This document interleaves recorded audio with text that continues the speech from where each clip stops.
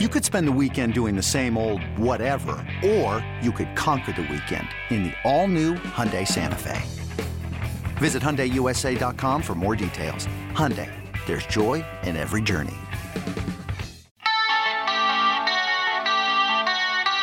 Ladies and gentlemen. Hey everybody, this is Richard Deitch and welcome to the Sports Media Podcast. My producer as always is Patrick Antonetti. Two guests this week. First up, Robert Klemko, now an investigative reporter in the sports department of the Washington Post. He worked with me at Sports Illustrated for many years. He was there for 6 years prior to the Post and now has an incredibly interesting job as an investigative reporter for the Washington Post in their sports department. We talk about what that job's going to entail, the most important skills needed to cover the NFL in 2019, his work on Antonio Brown and Kellen Winslow Jr. I think you'll enjoy that conversation with Robert Klemko. After that, it is Jimmy Traina, the host of the Sports Illustrated Media Podcast. I've heard of that one before. Jimmy also writes Traina Thoughts for SI.com. And hell has frozen over because Jimmy and I are now back on a podcast. We talk about AEW versus NXT versus Raw and SmackDown and all the wrestling program going on now. Fox's college football move to try to get more traction in the marketplace at noon. We talk about Sean McDonough a little bit, how Jimmy's finding his podcast, and then we end with what's coming up in 2020 and can ESPNers avoid politics. So I think it's always great to catch up with Jimmy, and hopefully you'll enjoy that. We used to be on podcast together many, many times when we obviously worked together at Sports Illustrated. So Robert Klemko and Jimmy Traina coming up on the Sports Media Podcast. This episode is brought to you by Progressive Insurance. Whether you love true crime or comedy, celebrity interviews or news, you call the shots on what's in your podcast queue. And guess what? Now you can call them on your auto insurance too with the Name Your Price tool from Progressive. It works just the way it sounds. You tell Progressive how much you want to pay for car insurance, and they'll show you coverage options that fit your budget. Get your quote today at Progressive.com to join the over 28 million drivers who trust Progressive. Progressive Casualty Insurance Company and Affiliates. Price and coverage match limited by state law.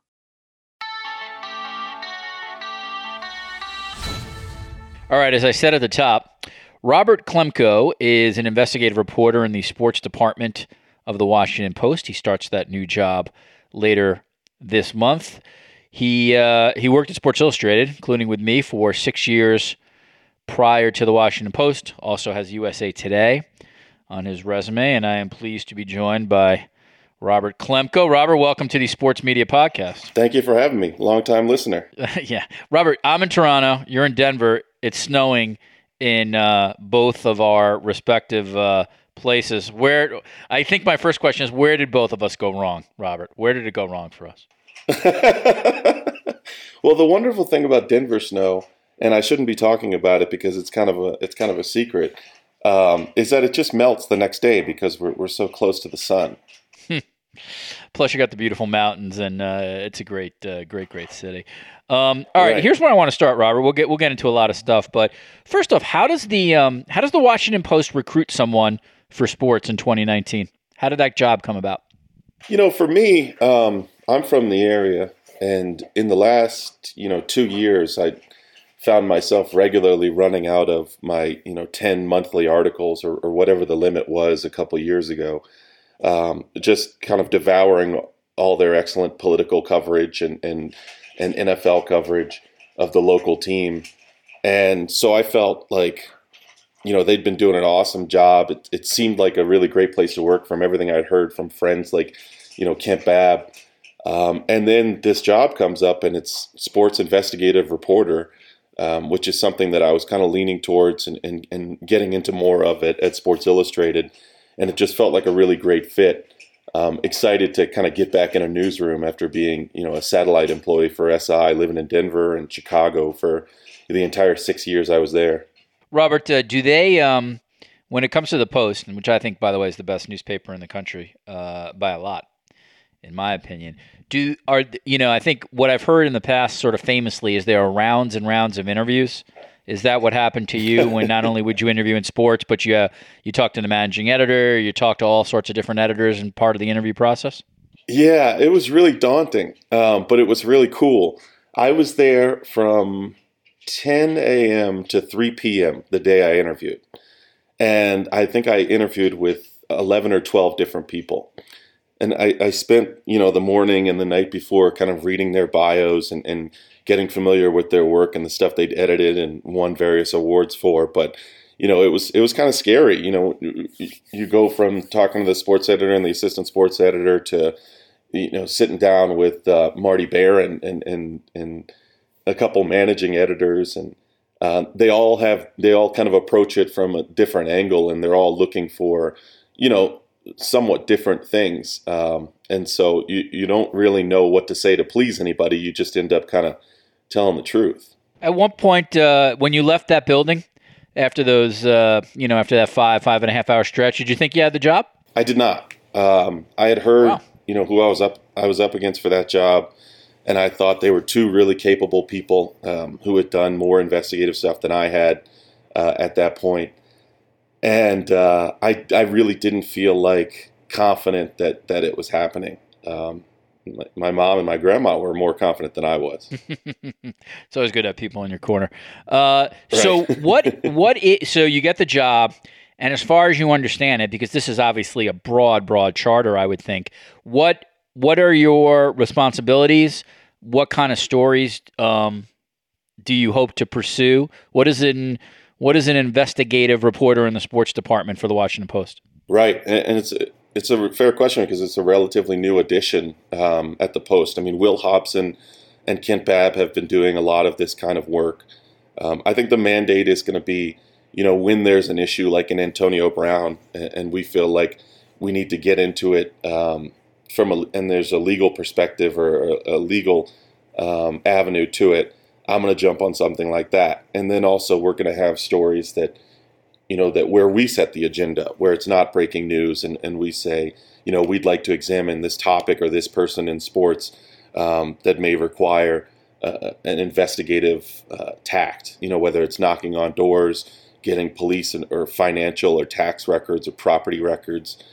I'm struggling to kind of explain it because what I would normally do is just give you some ideas that I have, but I want to keep those secret, No, I can understand that for sure. All right. Prior to being at the Post, you were at Sports Illustrated, and as was I. And both of us, and you're closer to this obviously because you worked there the last year and a half, and I've been at The Athletic for the last year and a half.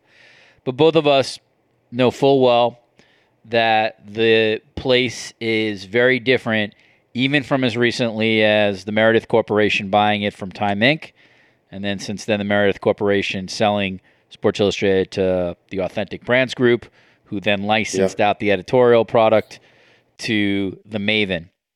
From your perspective, Robert, where is Sports Illustrated right now, and where do you think it will be 1 year from now? Yeah, I think that they'll be in a place. Well, I think right now, you've got a lot of people worried about the direction of it. They have talked about a commitment to doing great work, and they have a plan to keep really important people in place. But, a lot of people were really disappointed by some of the folks we lost. I can speak from an NFL standpoint. Losing Andy Benoit and Ben Baskin and Mark Maravik it's going to hurt any organization to lose that level of talent. And I think that the broader concern in the industry is that, the business side is going to have enough of an influence on some of these legacy institutions that they will try to broaden the scope, broaden the reach without holding up the editorial and journalism standards that had been around for a long time. That's not new, That's a debate and a concern that we've had in the industry ever since I've been in it. And so, if they're at a place in a year where they've got all of these freelancers hired and they're covering these teams and they're able to install the editorial standards and high quality journalism that they intend to, that they've talked about, I'll be ecstatic. I hope they get there. Robert, how much, I had 4 of the people who were laid off by the Maven on a podcast a couple weeks ago, from Scooby Axon to Joe Neeson, Mary Agnet. These are people that Tim Rohan, of course, who you worked with for a long time. These are people for a long, long time. How much did that last round of layoffs, where these are my words, not yours, you've really gutted the staff? It doesn't necessarily mean that there's not going to be great work at SI, because there will be. There's just great people there. But when you lose that kind of caliber people and those kind of caliber people in mass numbers, the place can never be the same. How much of that last round convinced you that you had to leave? I think that was a factor for me, but the move was more about where I wanted to be in my career. If I had gotten this opportunity with the Post a year ago, before any of this happened, before I'd ever heard of ABG or Maven, I probably would have taken it.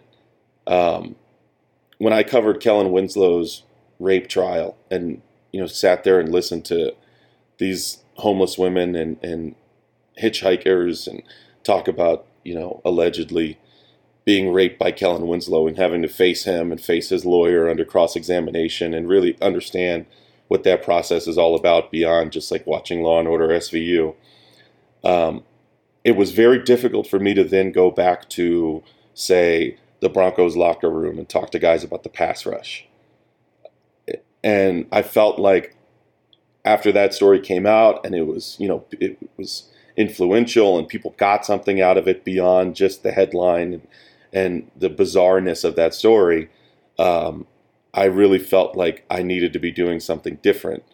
And this job, I think, will allow me to do that and explore more avenues outside of sports than I would have been able to at Sports Illustrated. But when you take away the quality of staffer that they took away in such large numbers, in the fashion that they did it, which they, admittedly botched that day. I mean, everything about how that all went down. You had people that were, and I tweeted this, you had people that were working there for 30 years, hauled into a conference room, fired alongside, the kid that's been there doing social for 6 months. And the ABG and Maven people aren't there to do it. It's a Meredith lawyer. When you do that, obviously it's going to be a big morale hit to an organization. We'll transition here, Robert, to talking about covering the NFL in 2019. Eventually, I'm going to get to some of the investigative pieces that you've done. But I want to ask just a general question. What are the most important skills needed to cover the NFL in 2019? I'm a little bit biased on this, I guess is the right word, because I never was a beat writer.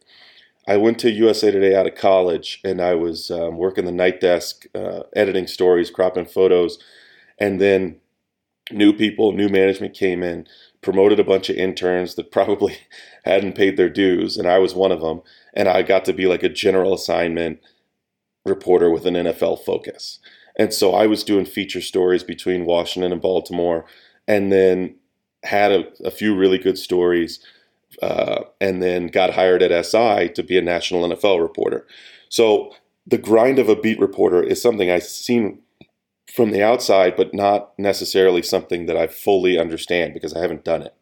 With that said, it has always been the most bizarre thing covering the NFL, walking into a locker room and seeing 15 reporters around one guy, or, 2 reporters from the same institution at a press conference while the locker room is open.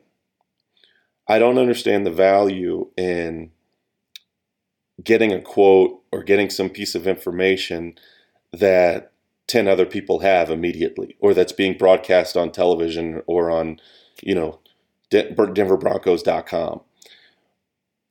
If you've got 2 reporters covering a team, and most of these newspapers still do, you got one guy who does that, the least senior guy. And then you've got another person who goes around the locker room and mines for stories from, people who aren't in scrums, people who aren't in press conferences. The best stuff that I've gotten has been in one-on-one interviews. I had an editor named Kevin Manahan who, was a USA Today NFL editor for a stretch. And the best advice I've ever gotten in this industry, he gave it to me my first year on the NFL. He said, wherever there are reporters is where you don't want to be. And, some of my stories have been places where there are literally no reporters around, but a lot of them have been open locker rooms where there are reporters around. I'm just not getting the same stuff that they are, if that makes sense. Yeah, absolutely. I mean, one of the things I used to drill into at Sports Illustrated was you can never get a press conference quote. You always have to basically work some corner of the locker room or a quote that was in a scrum. And so that so often that's sort of where the best stories end up. Well, and some of this is the fault of the assigning editors, because like a quote will come out of a scrum that the other 3 beat writers got and you didn't get, and they'll get chewed out for it. Right. And so there's almost a fear of missing that splash quote that everybody's going to have. Yeah, it goes back to I'm not sure I could ever be a beat writer in a sports locker room, because I think you're always sort of living in fear of what someone else got, although in a reduced publication climate, it's probably that competition's a little less, but still it's sort of the same thing. Right. You reported a lot on Antonio Brown, Robert, and there's I was reading some of the pieces last night, and there's a subhead on one story that says accusations range from a previously untold account of sexual misconduct, a charity auction theft, multiple domestic incidents, and a long list of unpaid debts. That was the story that really started your story really sort of started the Antonio Brown news cycle in terms of really, really speeding up. How did that reporting come about for you? Yeah, we got a tip from a friend. I work with Gary Gramling a lot, and that's one of the reasons. That's probably the reason it's hardest to leave Sports Illustrated, because I think he's the very best. And a mutual friend of Gary and I told us about a trainer that he knew of who hadn't yet sued Antonio Brown, but was talking about it and said that Antonio Brown owed him money for services rendered. And we thought, look, there's a couple TMZ reported lawsuits out there. There's this stuff that we're starting to hear about that hasn't been reported. This is bizarre. This is odd that somebody who's made, just from his NFL contract alone, more than $60 million, it owes somebody $700 or $2,000, and so about 3 weeks before the story eventually ran, we started poking around. I started sending Instagram messages, emails, Facebook message requests, texts, with people who, had expressed via social media or through the news, through lawsuits, that Antonio Brown owed them money. So we're kind of moving along slowly with that. It doesn't feel like a priority. Then he calls Mayock a cracker, and he gets cut eventually from the Raiders. And he signs with the Patriots. And then I was interviewing Chef Steph Tedeschi, the chef that Antonio Brown accused of making a death threat against him by leaving a frozen fish head in the freezer, when in reality, or in Tedeschi's opinion, he was making a soup with it. But anyway, Chef Steph said, I got a call from the Boston Globe and didn't want to talk to them, felt like they might be homers. And as you and I know, the Boston Globe is, they're the best. I mean, they're among the best. They make movies about the Globe. And so that's when I really felt like, okay, we've got competition on this thing. We've got to ramp it up. We've got to try to get something done.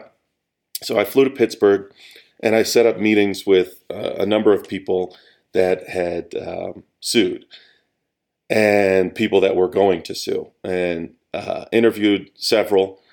And then I put out feelers with the same lawyers and said, look, if you've had people reach out in the past who just ultimately decided not to sue, I'd like to talk to them too. And got on the phone with a woman who runs a charity that promotes reading in inner cities. And she said Antonio Brown shows up to host a charity softball game and then overbids this other person for a painting of himself that this young woman created, and then just doesn't pay the bill for it, $700. Takes it home, never pays. And connects with the young woman on Instagram and has her over. And then the charity foundation woman says, you should really talk to her. So I called her, texted her, and she called me, and she was willing to speak, without attribution, and told the story of Antonio Brown, essentially firing her after making rejected sexual advances. So then, we came out with that story. I think it was Monday. And then Tuesday or Wednesday night, our source starts texting me saying that Antonio is group texting her with 4 numbers she doesn't know on the group and sending screenshots of her and her children from her Instagram page to the group and telling these other men to investigate her. So obviously she was frightened by that, and she said, what do you think I should do? I said, I think you should get a lawyer. So she hired a lawyer, and they sent the screenshots and a letter to the NFL. We wrote about it. I think story came out the next morning or the next night, and then 2 days later they cut Antonio. Robert, what have you, from doing these pieces, and we'll get to Kellen Winslow in a moment, but if for young people who want to go into sports investigative reporting, what have you found that's most necessary when it comes to that, when it comes to reporting on criminality or alleged criminality, when it comes to really trying to get to places that a lot of people can't get to? I think a lot of it is endurance and kind of a shotgun approach. There's no real secret sauce. You just ask enough people, and if you do it tactfully, I think you'll get what you're looking for, or you'll get something interesting. For that story, I went to the police department and got police records for every address Antonio Brown was associated with in the Pittsburgh area. We got records from his addresses in South Florida as well. Gary got on that. Knocked on doors in the neighborhood. Had a gun pulled on me 2 doors down from Antonio by these people who were sick of media coming by. They had like a TV truck outside their house at one point. I probably spoke with, over those 3 weeks, or reached out to 150 people for the story, and maybe only spoke with 25, 30. And then of those people, only got something great out of a dozen. So I think in a lot of ways it's a shotgun approach where you've got to stay organized, keep a list of people that you've reached out to and people that you intend to reach out to, and then just kind of grind all day running down that list, especially when you've got some competition on a story. It's about who can work harder, faster, longer. Robert, you reported on Kellen Winslow Jr., who is now a convicted rapist, Pro Bowl tight end, millionaire husband, son of football royalty. That was the surface, but the dark places were sexual deviance, unchecked antisocial behavior, a lot of dark and ugly stuff. This was a pretty depraved guy that you had to report on.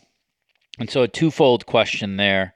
One, now that the case is over, what are your reflections on that? And then the second part would be, do you have to get away from, I don't know, maybe reporting for a little bit after reporting on a piece like that? Because it feels like that can get into your head a little bit when you sort of see really like the worst of society, if you know what I'm saying. Yeah. And the first question was kind of, sorry, what was the first question? Yeah, it should never double up, by the way, and ask two questions in a row. The first question was just your as now that you've had a little bit of runway to sort of think about the reporting on that, what do you come away with in terms of the reporting on Winslow Jr.? To your first question, I think that was somewhat of a perfect storm because those were things that had been floating around on Winslow for a while. Not necessarily that he was a rapist, but that he had these antisocial personality quirks. The stuff about him, masturbating in front of people, watching porn on a team plane or in a shared hotel room with another teammate present, putting people in those awful, uncomfortable positions. That had been out there with Kellen, not necessarily in the media, but like stuff I'd heard at combines from years past. Like, yeah, I was with the Browns in the early 2000s. It was pretty rough. Kellen Winslow's kind of a psychopath.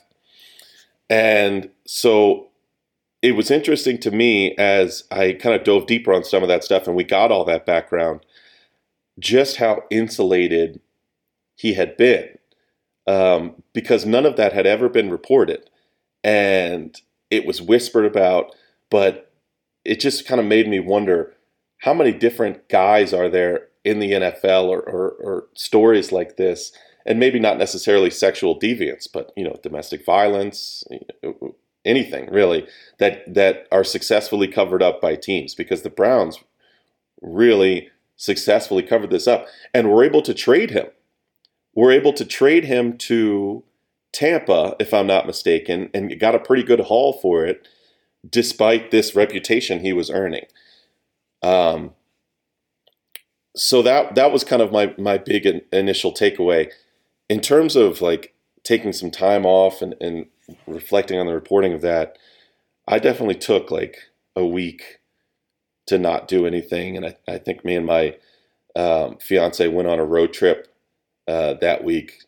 And I just wanted to kind of clear my head because it was awful being in the rape trial and hearing those women tell those stories and seeing, them be cross-examined and questioned and doubted and told to speak up and answer out loud as opposed to nodding or shaking their heads. I mean, it's just this tedious, painful process. It's nothing like, what you see on television where it's, the trial flies by in 5 minutes and objections sustained, all that crap. It's way more painful than that. All right, a couple more here as we finish up, Robert. What you covered the NFL now for a long time. What teams have you found to be good with access, and what's a characteristic of teams that have that sort of have a good, not necessarily a good relationship with the media, but sort of a really, really professional when it comes to the media? Yeah, I think most of that, in most cases, is either a reflection of the head coach or the general manager's attitude towards media.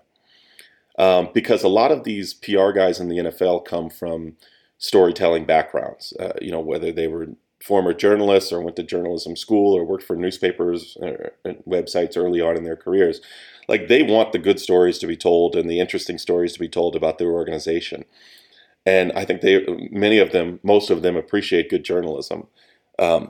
Where they get hamstrung in a lot of cases is where the head coach is, has another agenda and doesn't want to work with the media, doesn't feel like there's any benefit to it. What I've been finding more and more lately is that teams with up-and-coming coordinators and up-and-coming assistant coaches are getting tighter with the press and a little bit more restrictive because they know they want to keep those guys from getting hired and getting big names because they know owners read Sports Illustrated or read ESPN or whatever. So I don't know that there's teams that are like really the worst with the media outside of New England, which is well documented. I don't think Belichick sees really any benefit in having reporters cover the game. And why would you if you've had the success that he's had without it? The teams that are usually good with the media are teams where you've got a new head coach. The last head coach had a bad relationship with the press, and this guy's trying to establish an identity, trying to curry some favor with whoever the local columnist is, who still has some power, despite kind of the decline of newspapers. So I think it fluctuates. I don't know that there's any team that's consistently great or any team outside of New England that's consistently bad. Robert, two more. One, and you can tell me this as a football expert, but this happens all the time, and even in other sports. How on earth does Lamar Jackson drop as far as he does in an NFL draft? How is that? I get that scouting is, human beings make mistakes. Scouting's an imperfect science. But really, I mean, how on earth is that possible? I think it's two things. I think it's three things. Everything that we heard coming out of the combine interviews was that he struggled on the board. He struggled to explain Louisville's offense in a way that satisfied NFL people. And that scared a lot of people, because if you don't know the kid and you haven't worked with him for 4 years, you don't really know how quickly he can learn an offense. You don't know how quickly he processes the information you're giving him on a week-to-week basis. So I think that frightened some teams who would have been in the running out of it. Obviously, he's been able to overcome that early on in his career, but it was something teams were worried about, so they passed. Just because it's such a big commitment to draft a quarterback in the first round. The second thing, I think, is you have a subset of coaches in the NFL who, if they had their preference, would never work with a dual threat quarterback, and don't have offensive coaches with backgrounds in making the best out of a player who can affect the game with his legs. The Ravens do. The Ravens have a head coach and offensive coaches who have a background in this sort of thing. So they were a prime candidate to draft a player like him. And then I think the third thing is that players like him are prone to injury.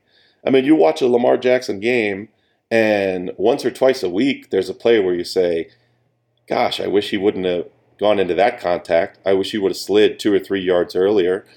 And it's fine, because he's 21, 22, and he's healthy right now. But as soon as he's lost for a season, somewhere down the road, if he doesn't adapt his style of play, then you say, well, why did the Ravens hitch their wagon to a player like this? Why were they still running him to this degree and then putting him in danger like this? I mean, you remember Mike Vick, the resurgence in 2012. How did it end? He's diving towards the end zone and gets himself hurt. So I think that the inclination is to draft players in that position who are going to not only have success on the field, but protect themselves and be available. So I think those are the three big things that went into it. I'll never forget when Lamar was at the NFLPA rookie premiere event, where they sign all the trading cards and meet with the NFLPA people and the vendors and all that. And we got invited, and we did like a round table with all of the first-round quarterbacks. And we sat them in order of how they were drafted. And all these guys were having fun, being goofy. And Lamar, you could tell, was like about business and just sitting there like, I'm going to prove everybody wrong. And he was, you could tell, very upset about being drafted as late as he did, and having all those guys picked in front of him, and intended very much to prove the entire league wrong. And so far, that's what he's done. Been amazing to watch. You will be based in Denver, Robert, or are you moving to the D.C. area? So I am. I'm going to be commuting to the D.C. area from mid-November to mid-January, and then we're eventually going to make our way to D.C. and try to find some place to live. We've got the dog Bruce Wayne, so we want to try to find somewhere with a backyard if anybody's renting in D.C. Well, listen, man, congratulations. It's truly the Washington Post is an amazing paper, and they can almost charge me anything, and I would pay it. It's just like you. I appreciate the reporters there. I appreciate the thinking in terms of the stories, both in the political area, lifestyle area, certainly the sports area. It's really an amazing place, and I think you have an incredible job. coming up. Robert Klemko is now an investigative reporter in the sports department of the Washington Post, previously worked at Sports Illustrated and the Monday Morning Quarterback for 6 years. Prior to that was also at USA Today, and I expect him to do excellent work now at the Post. Robert, good to catch up with you, man. I'll be reading you for sure, and best of luck as you head forward at the Washington Post. Thanks for joining me today on the Sports Media Podcast. Thank you for having me. Before history is written, it's played. Before it's frozen in time, it's fought one shift at a time. Before it's etched in silver, it's carved in ice. What happens next will last forever. The Stanley Cup Final on ABC and ESPN Plus begins Saturday.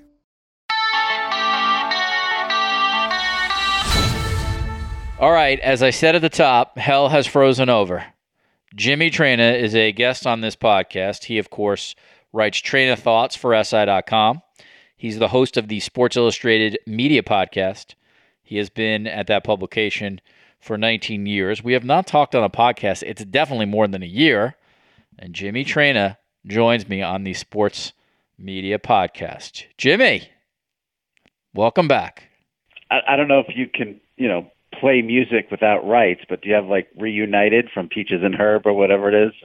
Love to hear that as I come on the podcast. By the way, Jimmy, for the Sports Illustrated Media Podcast, how many times have you changed the music since I've been there? The intro and outro music?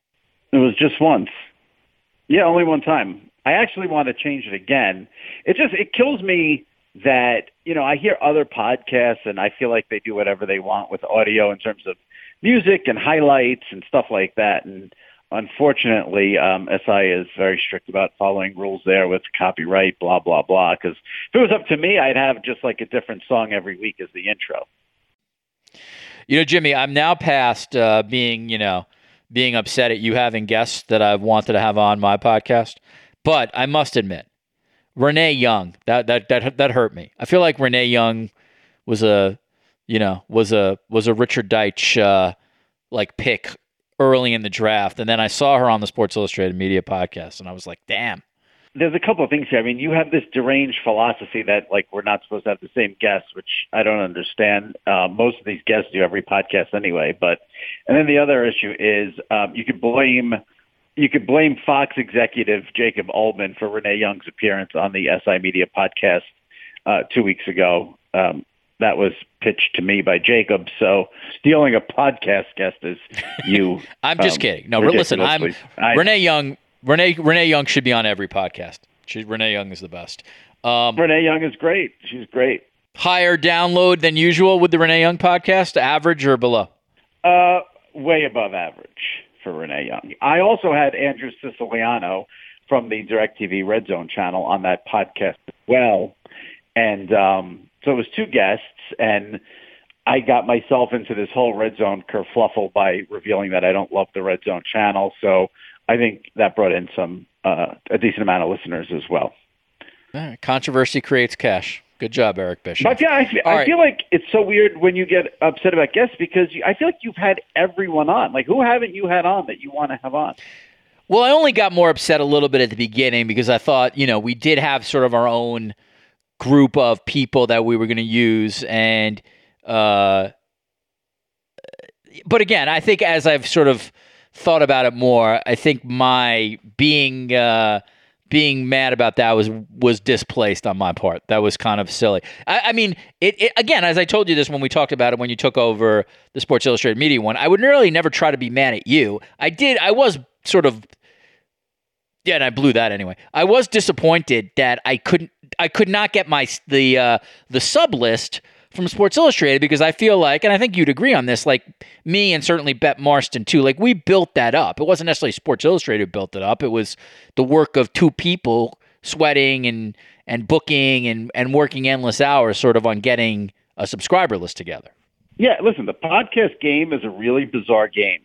And I wouldn't have expected SI to give you those subs necessarily because was the Sports Illustrated Media podcast. It wasn't the Richard Deitch podcast. So it's a weird. Podcasts are weird like that. No, I hear you. Thanks, corporate guy. You're welcome. Understand. But wait, you said something. But that's the other thing, though, about the guest. I think one of the things we know this because we cover sports media, but this is something that maybe fans, for lack of a better word, or listeners, I should say, there's really not a huge pool of people to tap into when you want to talk about sports media. I mean, there are people who. I think that's a yes and no.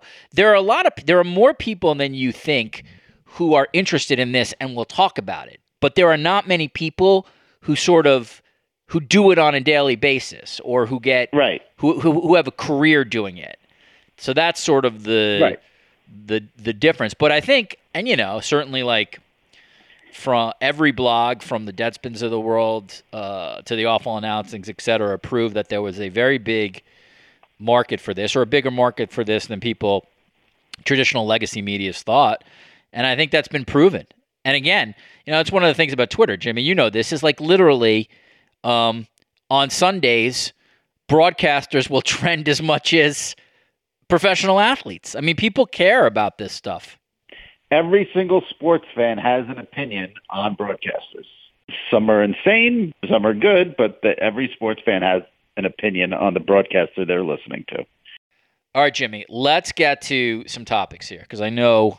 Sure. I mean, I'm excited to have a Jimmy Train on my podcast, so let me try to tap into his expertise. What do you think of the AEW versus NXT versus Raw versus SmackDown?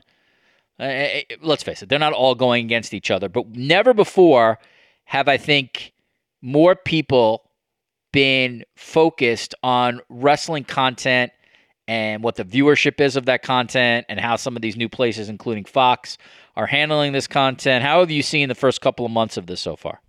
I tell you, it's pretty crazy to me that I feel like wrestling in terms of quality and content is in a real slump. Yet in terms of business, it's booming bigger than ever with all these shows. I don't know. I think the wrestling fan is so loyal and so they want as much content as possible, the diehard wrestling fan. So I think they're able to keep up with all these shows. But I think for the fringe fan, man, it's a lot. I know for myself, like I hated when WWE 20 years ago added SmackDown. I was like, this is too much. Once a week for 2 hours on Monday night was plenty for me, and a pay-per-view, every couple of months or whatever it was. For the diehard fan, I don't know how they consume it all, but we do live in this time where you don't have, there's so many options on how to watch. I know for me, I'll watch the Raw clips Tuesday morning on YouTube instead of watching the whole show on Monday because, the quality of the show has not been great lately. It's very bizarre to me that they keep adding and adding and adding, and the content and the quality is just. I mean, AEW is doing a lot of great things. I'm not taking away from them. I'm talking more really about WWE. So it's a weird time, I think. But if you're a wrestling fan, my God, you got to be thrilled. Well, one of the things, I mean, again, all these numbers are going to, from like, for instance, like Fox's debut with SmackDown, they're never going to get that number again. I mean, right. When you have like The Rock and just like so much promotion, I mean, you're going to get close to 4 million people. And AEW's numbers have dropped a little bit. But I have to admit, Jimmy, I find myself really impressed by what AEW is doing. Just in terms of storyline, they know how to write finishes, that company. And it feels like they are allowing their people to really kind of freelance and ad lib. And I think that product's great. That's not to knock WWE. And I think NXT is an excellent product too. But I'm really impressed with AEW. Can they keep this up over the next 5 years? I have no idea. But to me, they've gotten off to a phenomenal start. I mean, just to even come close to 800, 900, 1 million viewers on Turner, to me, for a new company is really impressive. Maybe this is me not being as on top of it as I should be, but I was completely stunned that they won the ratings war week one and have won it every week since, every Wednesday since. AEW has easily topped NXT, and not because of quality, but just because of the WWE. You know this better than anyone. The PR machine of the WWE, the brand name of the WWE. You don't have to be a wrestling fan at all, and you know WWE. I mean, it is a global company. It is a PR behemoth. I was stunned that AEW won that first week. And when you say, 5 years from now, the fact that they've won the ratings every week, I think that company has to be absolutely ecstatic with what they've been doing. Yeah, I totally agree. I mean, I think they've done a great job so far, and they just have very interesting people there, from Moxley to Kenny Omega to obviously Cody Rhodes. Chris Jericho, once again, just sort of proving he's really one of the great performers of all time. Just his ability to reinvent character blows me away. One thing I have to say, I'm a little surprised. I want your take on this. I thought by now, too, there would have been a lot more disgruntled WWE guys who would have jumped ship by now. I don't know if the WWE is just locking everyone with contracts, if there's no non-competes or whatever it is. But you have a lot of talent there. I mean, obviously, John Moxley / Dean Ambrose. I thought that was going to start a way bigger exodus and sort of jump ship movement, but it hasn't really happened yet. They may be under contract, though. I mean, it may be... Yeah. I would think, I don't know the contractual situations, but I would think people like Becky Lynch and Roman Reigns and Rollins and Braun Strowman, I would think those guys are locked. I mean, I don't know this, but I would think that the people, at least who are pretty much front and center in WWE, I would think have some long-term deals at this point. Right. I'm talking more about like a Dolph Ziggler or guys like that. Yeah, I think there are some. I think those who either are underutilized in WWE or who are really, I feel like, good on the mic, or who sort of can freelance. Maybe it's not the greatest term, but that was the term I'd use. So like Ziggler, Sami Zayn, like I feel like people. Trying to sort of think who. I actually think Samoa Joe would be really good for AEW. I actually think he's a really kind of interesting character. I think more will happen, but also if you're AEW, you do got to think to yourself, all right, like somebody who's so known in the other company, you can't use the same character. So, Moxley was able to sort of pull this off. Like, it'd be interesting to see how many of those people could sort of pull off moving to another company, but yet never being referred to the old character. Right, that's a good point. That's true. All right, let's move on, Jimbo. College football. Yep. Mike Mulvihill, who has become essentially, not only the director of strategy at Fox, but the director of public relations as well, based on his Twitter feed. He was one of the people behind not one of the people. I think he is literally the person behind Fox moving its biggest game of the week to noon every week. And that has turned out to be, Jimmy, a great strategy for Fox. They've gotten a ton of momentum with some of those noon games. It's helped, obviously, that Ohio State's been great and the Big Ten's pretty good this year.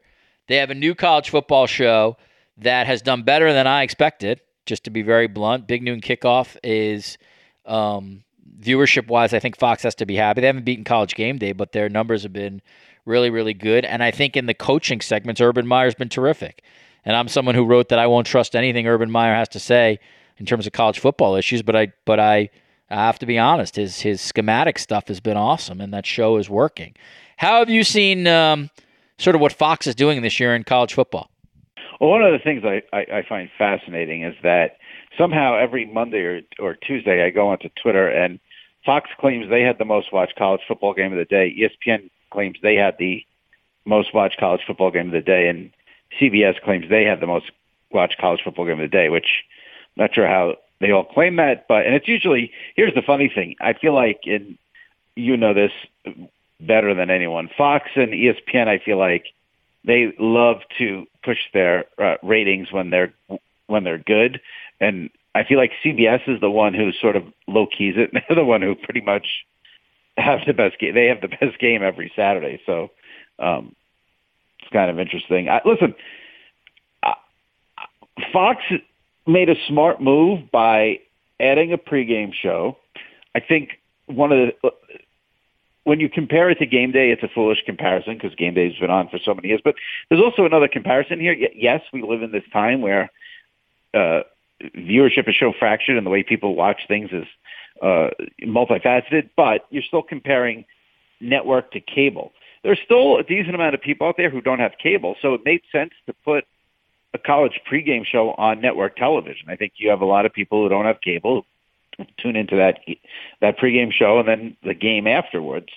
In terms of, I know their ratings have been good for noon, and I wouldn't downplay it, okay, but outside of I think maybe 1 or 2 weeks, it's not like everyone is Fox has dominated the Saturday. I mean, the better games are still always going to be 3:30 CBS and 8 o'clock ABC most weeks. This week was a disaster for ABC.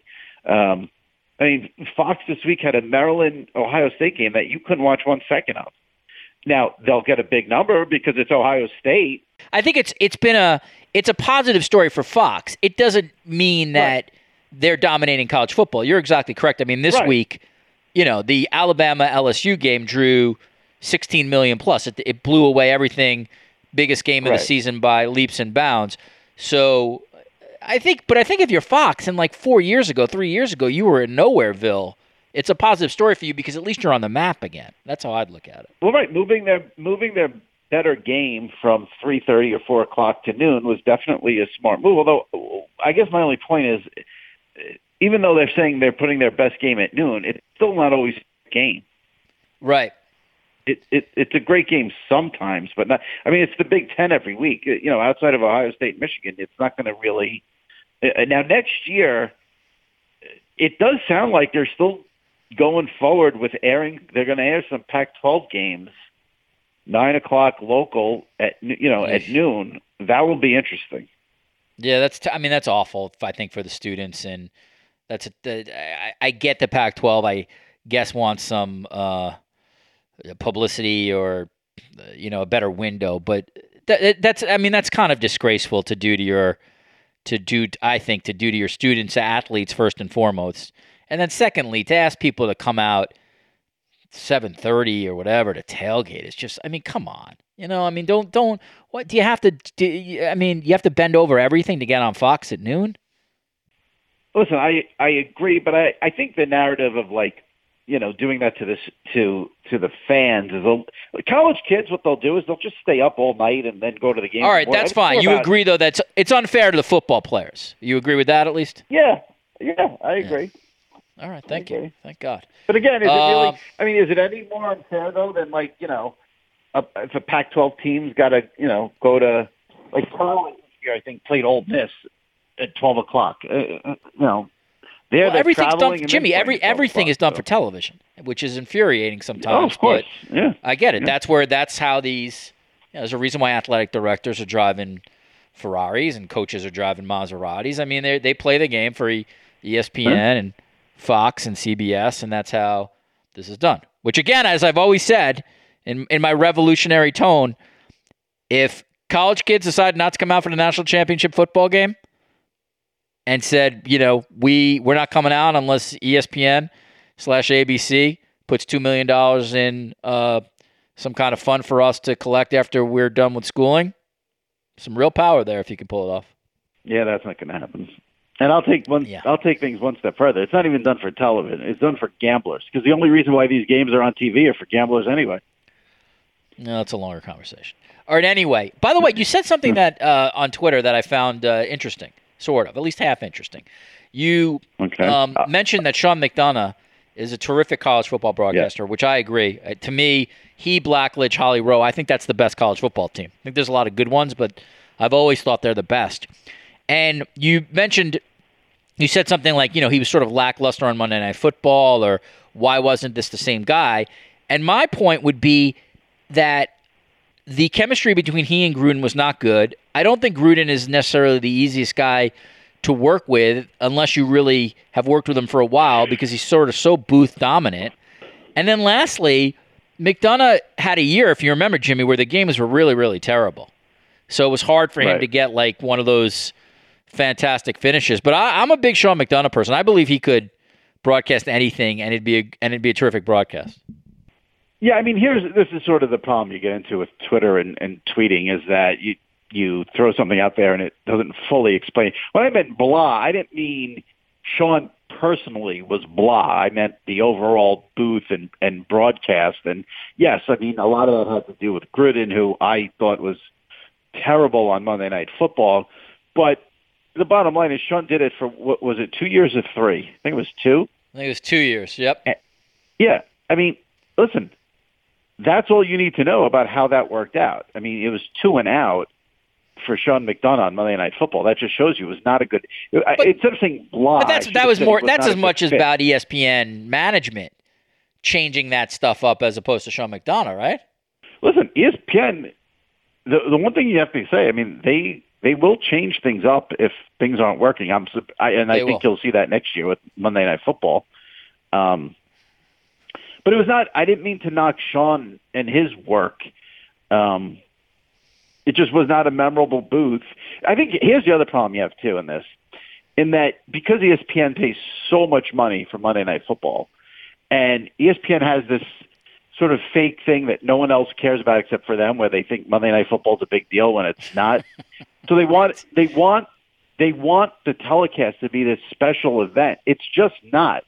First of all, by the time Monday night rolls around, people are worn out because now you have a game on Thursday night. You have games sometimes on Sunday at 9:30 in the morning. With Red Zone, people are locked into football all day more than ever. Your best game is always going to be Thursday night and Sunday night. This is a bad week to say that, though, because they have a great game this week. But the fact of the matter is Monday Night Football is not special. It's just not. It's any other football game at this point. The only thing that makes it special is that it's a standalone. There's nothing else that makes it special. Well, I mean, it's certainly not what it was, but it's unique in that it's prime time and it's at night. Sometimes you do get a good game like you get tonight. But yeah, I'm with you. It is. Yeah, the Bill Hoffheimers of the world, ESPN PR has to push this is a continuation of Dandy Don and Howard and Frank, and it's just not the case. I wouldn't say it's any other game, Jimmy. It's not like telecast. It's not. Yeah, I mean, this isn't like Dick Stockton doing a 1 p.m. game in Tampa Bay. It's bigger than that. It's just not Sunday Night Football. It's just not the 425, mega Packers Cowboys game. Right. But it's still a notable game. Well, I think it's notable because it's a standalone, but it's always going to be the fourth best game of the week. I don't think it's the fourth best game this week. But I think generally speaking, you're correct. It's never. I would never. I would take the Fox, CBS, and NBC schedule every time over ESPN. I think everybody would. The question would be: is Thursday Night Football better? Even when they get a great game, a great matchup, it's not what it used to be because we've already seen. No, I agree with you. 2 standalone games on Thursday night, Sunday night. Jim, if you were running a network, would you take Thursday Night Football or Monday Night Football? That's not even an issue. Thursday night, 100%. How are you finding the Sports Illustrated Media podcast? Are you enjoying it? I mean, listen, the line I always say, and it never changes, is when the mic goes on and I do the interview, I love it. Everything else around it is a huge pain in the ass. Who books these days?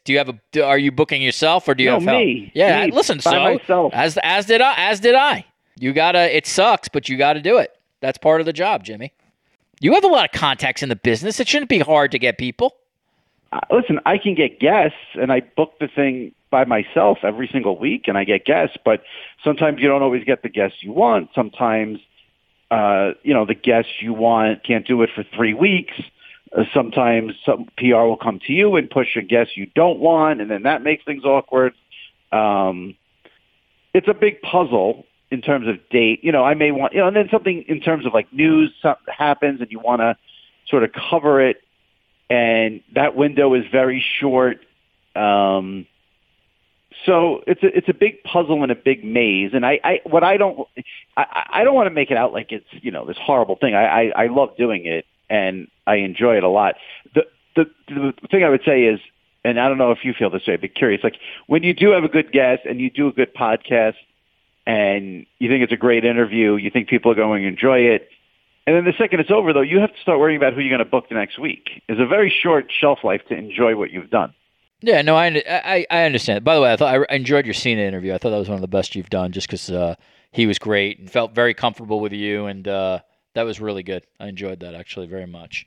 Well, he was in person, which always, as you know, helps tremendously. Yeah, I know. I don't have many anymore in person now that I'm in Toronto, so for sure. But yeah, I understand that. I mean, the not that anybody wants to hear inside podcast talk, but you are always thinking ahead and like, who can I get? And the other thing is like, the realities of what we do, because it is very much a niche subject, is there is a big difference between certain guests in terms of downloads. And you always have to make that calculation. Like, there's a story that's interesting that I want to do. I know it's not going to get a ton of downloads versus more famous person X. What's the week I do that versus what's the week that I got to get, John Cena. I don't know if you have those pressures at Sports Illustrated and how much Sports Illustrated is sort of demanding or wanting a certain amount of downloads. That's one thing that's been a little better for me now as sort of an independent is, you do have a little more flexibility in terms of making those choices in terms of who you want as a guest and not have to think about, somebody who's sort of counting all the podcasts and wanting you to sort of hit a certain number. Yeah, I mean, listen, I try. It's a puzzle because I want people on the podcast who I think listeners want to hear from. I want people who I want to speak to, and who I think will be good. And that's not always who I think will be good. May not be sort of an A name, and then the downloads are down. It's a very hard thing to figure out to know which ones will hit and which ones won't.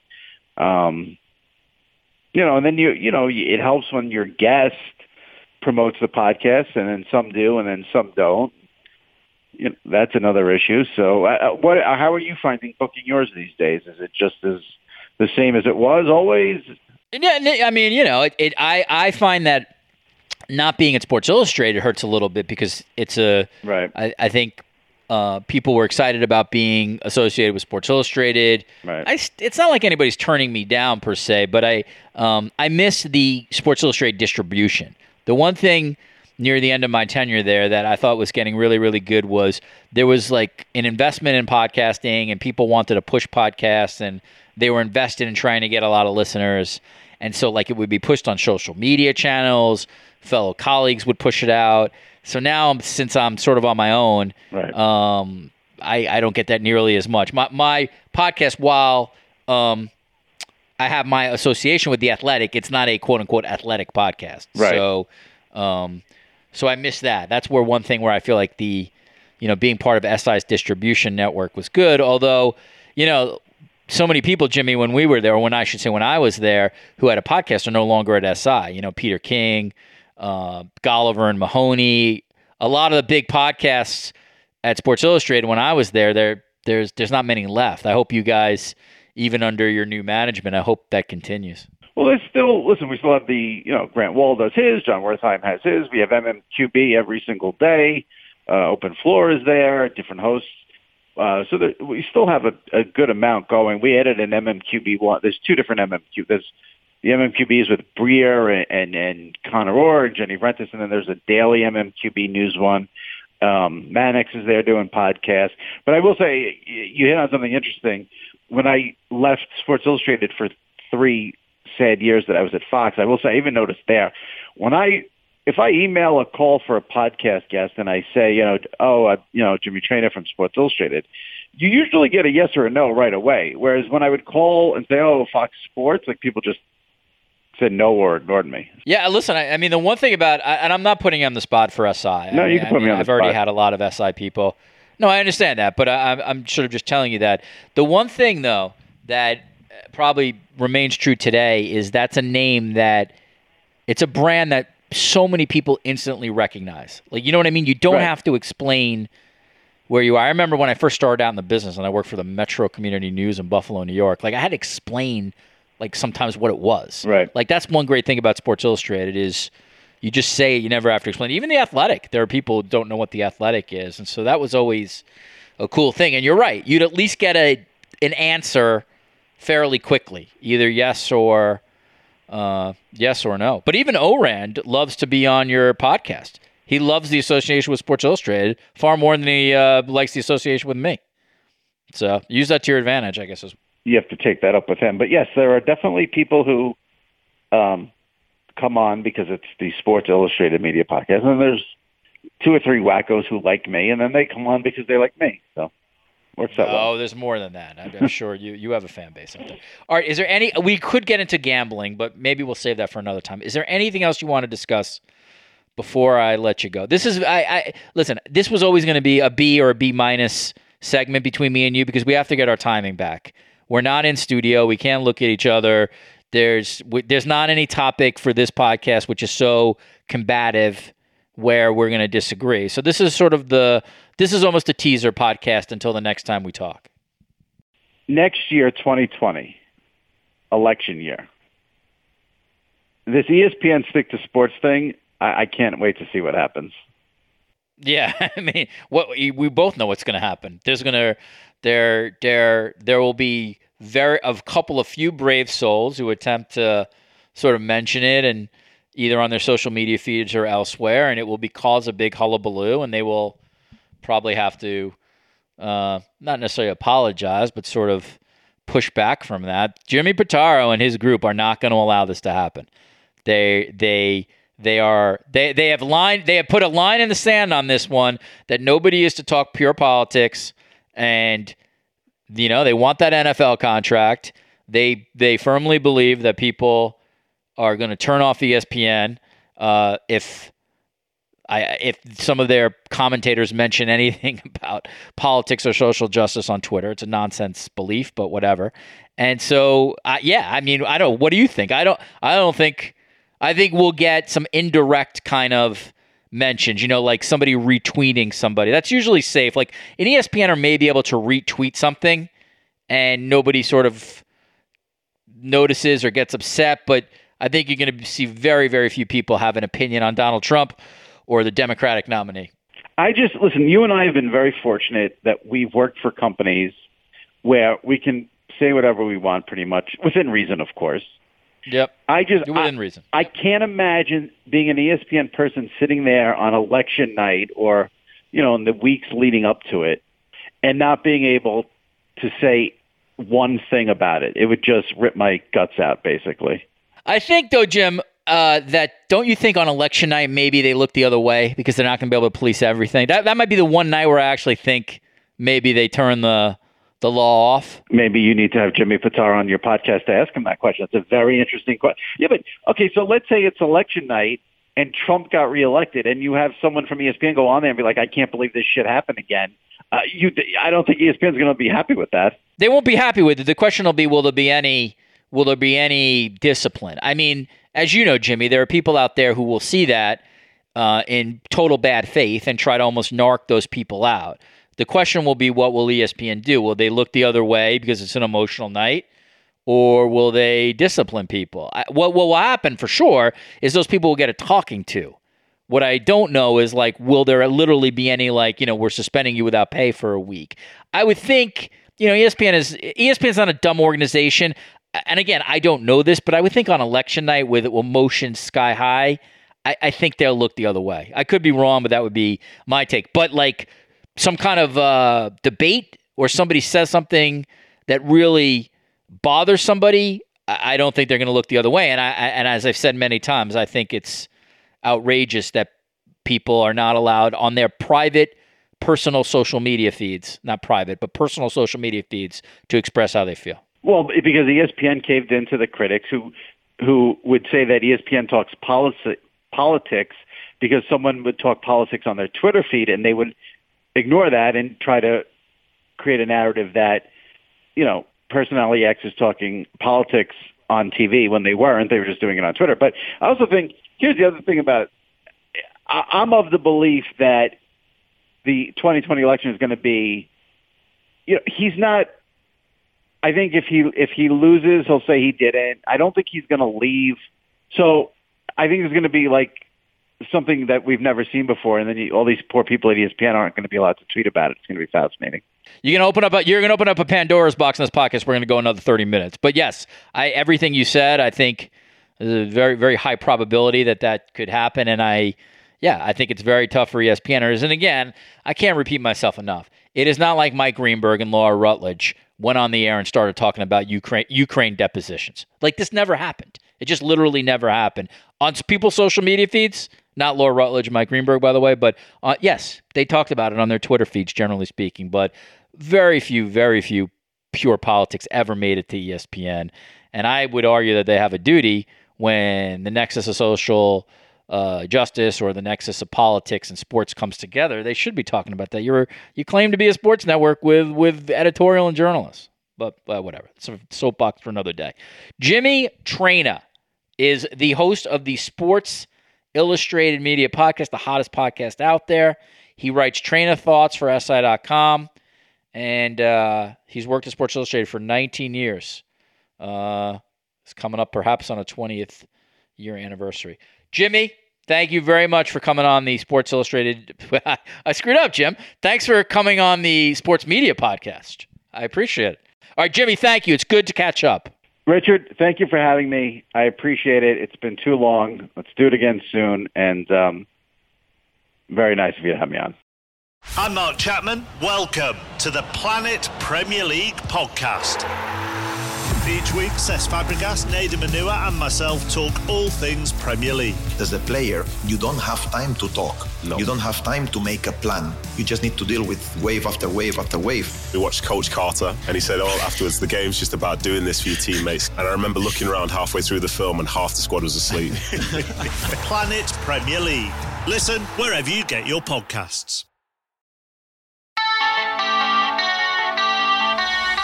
All right, back in the studio. My thanks to Robert Klemko and Jimmy Traina for some really, really interesting conversations. Great to catch up with Traina.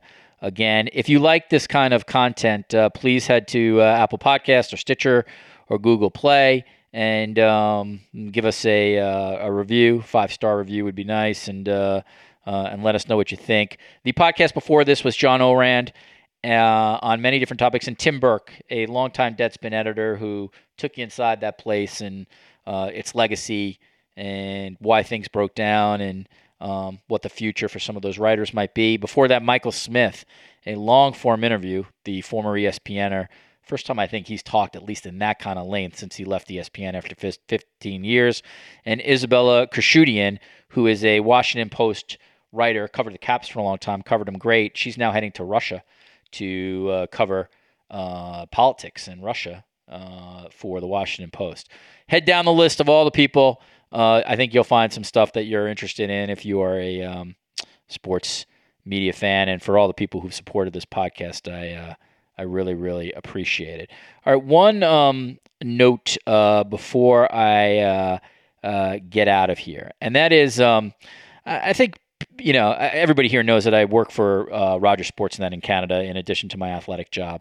And I've always tried to be judicious when it comes to discussing Canadian politics or social issues because, I am a visitor in Canada, that is my status. I am I'm here on a work visa. And there's certainly enough politics and social issues in my country where I can talk about, and anybody who follows me on Twitter pretty much knows where I stand on that. I've grown to love Canada and specifically Toronto. I've said many, many times, the people here have been incredible to me. The people in this country, the people at Rogers have been unbelievable. It's basically as great an employer as I've ever had. They're a great company to work for. I'm not just saying as a company person. Like it has been a great place to work for me. And when you live here in Canada, when you live in Toronto, and you just walk the streets, what you see are people from all over, people who have come here from all over the world. It is a very inclusive place. My kids go to school with people of like multiple ethnicities and from many, many different countries, which is an incredible thing to be part of. And people are really proud to be here. They're proud of their country. They are proud of Canada, even if they are relatively new to Canada, as I am. And so the idea that wearing a poppy should be some kind of test of patriotism or nationalism, which gets to obviously Don Cherry's comments. As the statement that Sportsnet said, I find that kind of offensive. Not kind of offensive. I find that offensive, and I could not disagree with it more. And I am somebody who certainly supports people speaking about issues away from sports, and even those people who I've massively disagreed with when I write about sports media or really loathe, like people like Skip Bayless, never called for their firing. I mean, I think that the airways should be free to discuss stuff, but also criticism comes with that. And the one thing that I want to leave you with is one of my colleagues from The Athletic tweeted something out, Arpan Basu, who just offered 3 tweets that were really, really incredibly thoughtful. And I think captured this, at least for me, is at least as best of what I've seen. And so he says, okay, I've read a lot of the Don Cherry stuff, and there's one thing people are missing. It is that for many people of color, feeling fully Canadian can sometimes be an elusive goal. Hockey is one of the best gateways to reach that goal. Here is why what Cherry said is hurtful. It is hurtful because in pursuit of that goal, you can make incremental gains, a period of time where your otherness has never come up, not been an issue at all, perceived or otherwise. Those incremental gains feel good. They provide a certain measure of comfort. But all it takes is, open quote, you people, for those incremental gains to be wiped away, completely overwhelmed and erased by 2 small words that mean so much, that are so malicious. 2 words on our national hockey broadcast, and you're right back at 0. I appreciate Arpan Basu, who works with me at The Athletic in Montreal. Those are really powerful words, and I wanted to share them with you. Again, my thanks to Cadence 13. Of course, my thanks to Patrick Antonetti for producing this podcast. We will be back next week. This is Richard Deitsch. Thanks again for listening to the Sports Media Podcast.